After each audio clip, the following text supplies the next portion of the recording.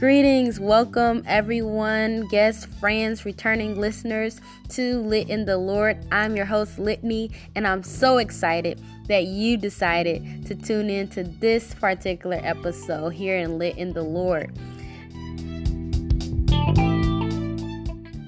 For guests and friends tuning in for the first time, this podcast is the place for inspirational and insightful messages that I pray motivate, bless, and impact your spiritual well-being and contribute to your holistic growth through the Word of God.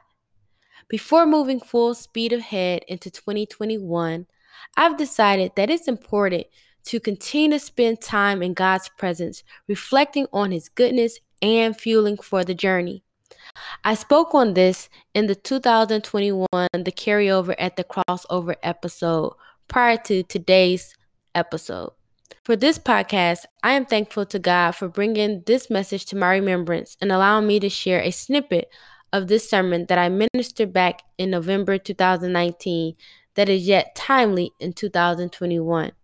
May God's word bless and reach you wherever you are, whatever time of day it is. May you be blessed. For a title this morning, I would like to preach, Just Remember, Jesus Did Not Forget. Just remember, Jesus did not forget. You may be seated. And if I was to hashtag a text for personal reasons and in line with our November theme, it would be, I just can't stop praising His name. I just can't stop praising His name, but just remember, Jesus did not forget. Today I stand as a voice of reminder that God is concerned about His children. None of us are here by happenstance, but the predestination of a sovereign God. You are not just welcomed, as we know, to this church, but in life you belong here. And by the will and mind of God, you belong here to possess a relationship with God. Today, I stand to stir up our remembrance of God's goodness towards us so that we do not allow hopelessness resulting from forgetfulness to rob us of the manifestation of God's glory in our lives. Because we have to recognize that this praise and this glory is due to God. With this in mind, I want us to open up our mind to this thought that God is for us.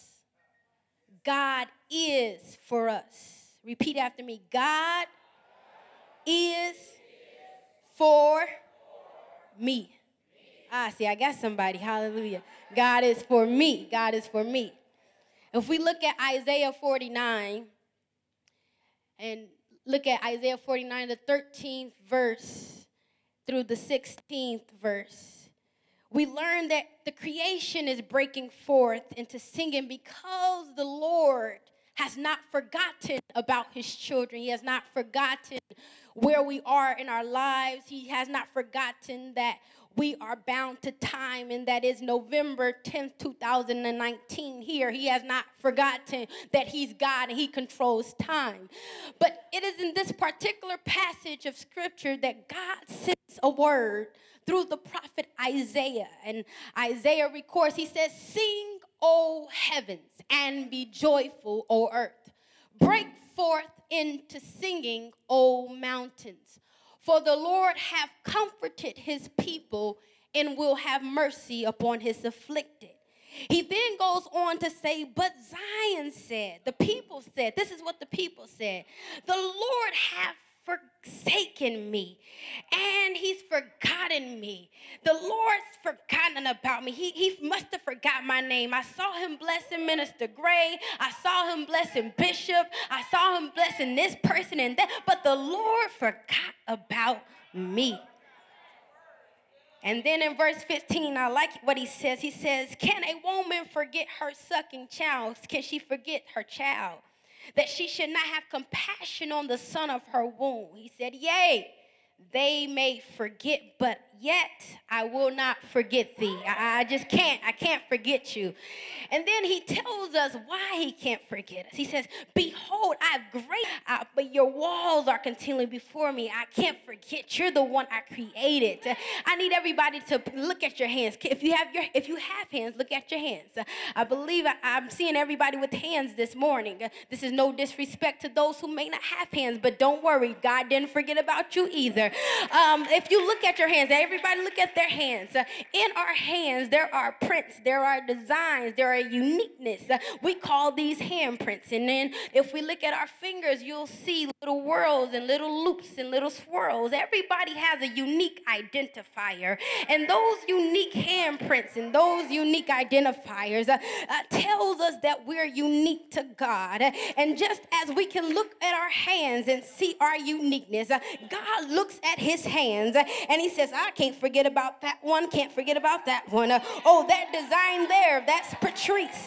Oh, that's Lee right there, and there goes Litney. Oh, she's unique in my image. And when we begin to realize the power that God gives us in our hands, help me take my time this morning. When we begin to realize the power that is in our hands, and when we begin to understand that we're giving God what he's already given to us, we begin to break open heaven and say, God, I want access to the very heavens with my praise. And just in case you get confused, Lord, which I know you won't be confused, but just to identify, this is Litney. So I'm telling you, I love you, Jesus. And I'm telling you, I'll praise you today. And I'm checking in just in case somebody forgot. You better lift up your hands. Just in case you forgot how to praise, you better clap your hands, O ye people, and shout unto God with the voice of triumph, because he did not forget about you.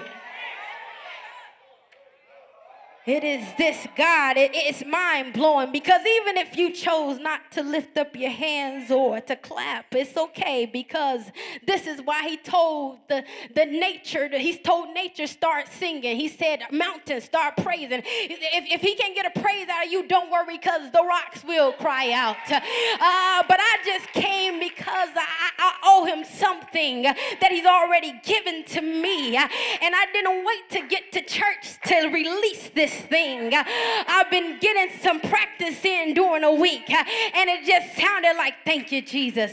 Thank you, Jesus. Thank you, Jesus. Thank you, Jesus. Hallelujah.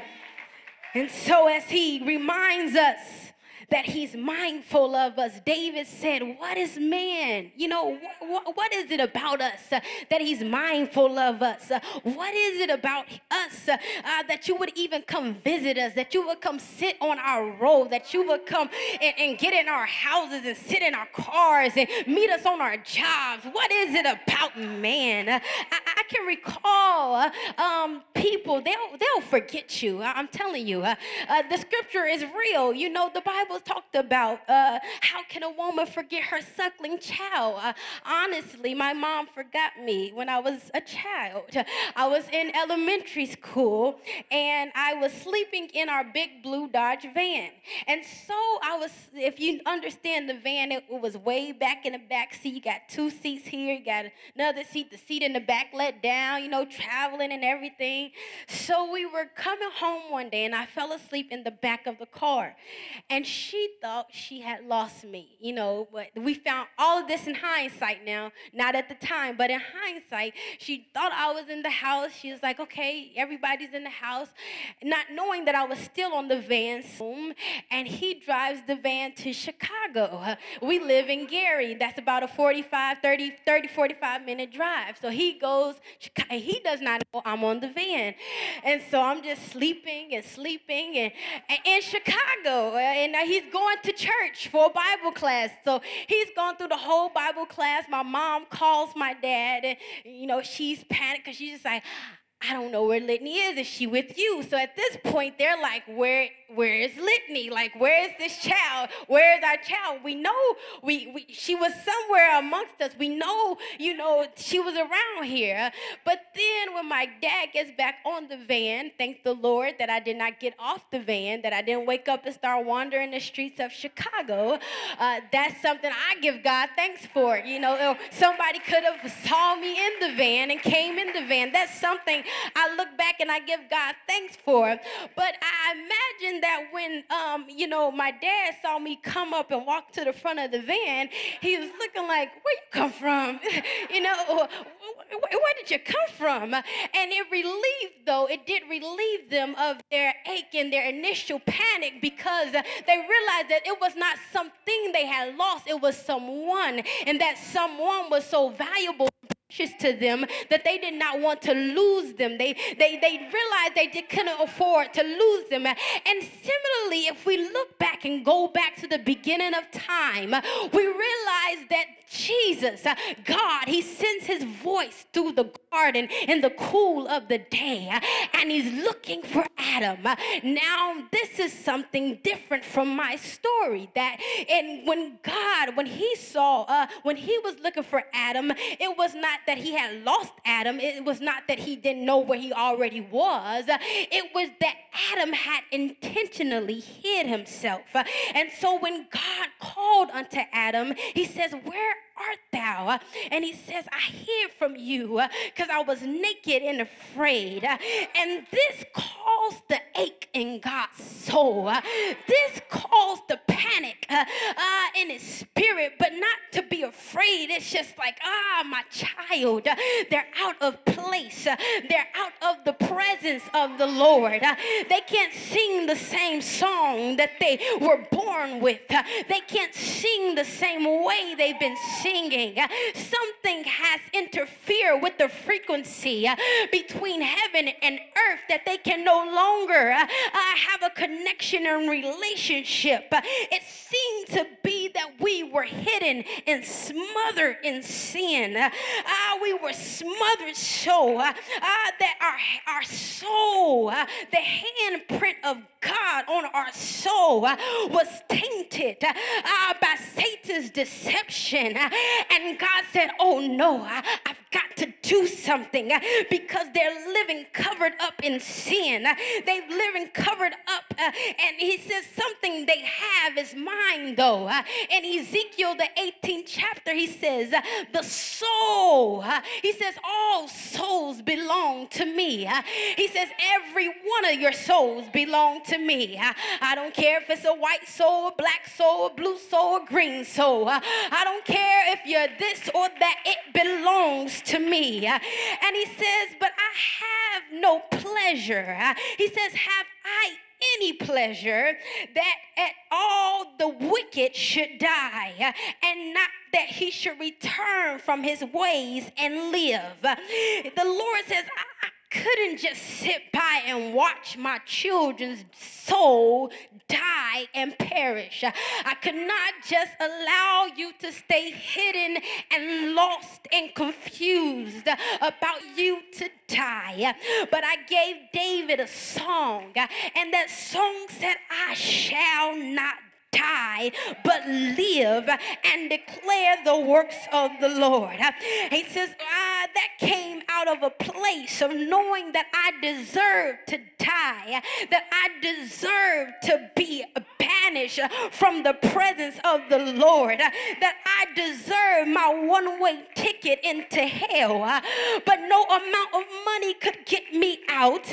But then Jesus, but God, who is rich in mercy and for his great love wherewith he loved us, even when we were dead in sins, he quickened us together with Christ. And he came to redeem us, and he came with the blood, and he came and he says, Satan was like, no, they mine now. I've got them trapped in sin. But he says, no, look here.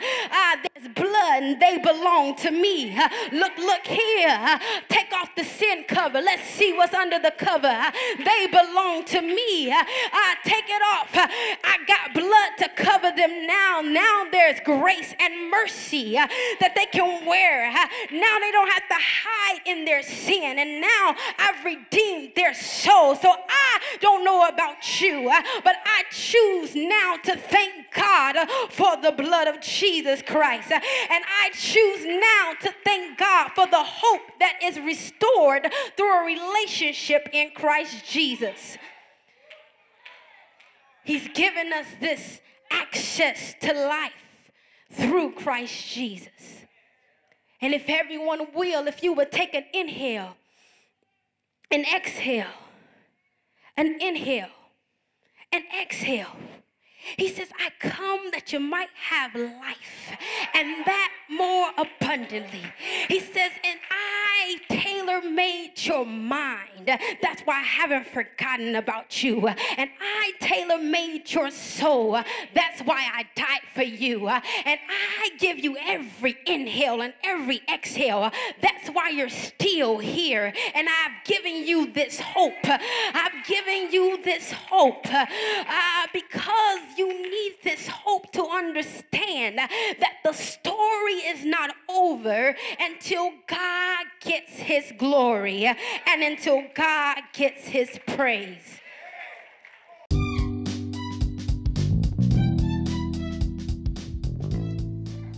Thank you again for listening to this particular episode. For more messages of faith, hope, and love that bring encouragement and motivation igniting from the Word of God, you can stay connected here and lit in the Lord by following or favoriting this podcast on your respective platform.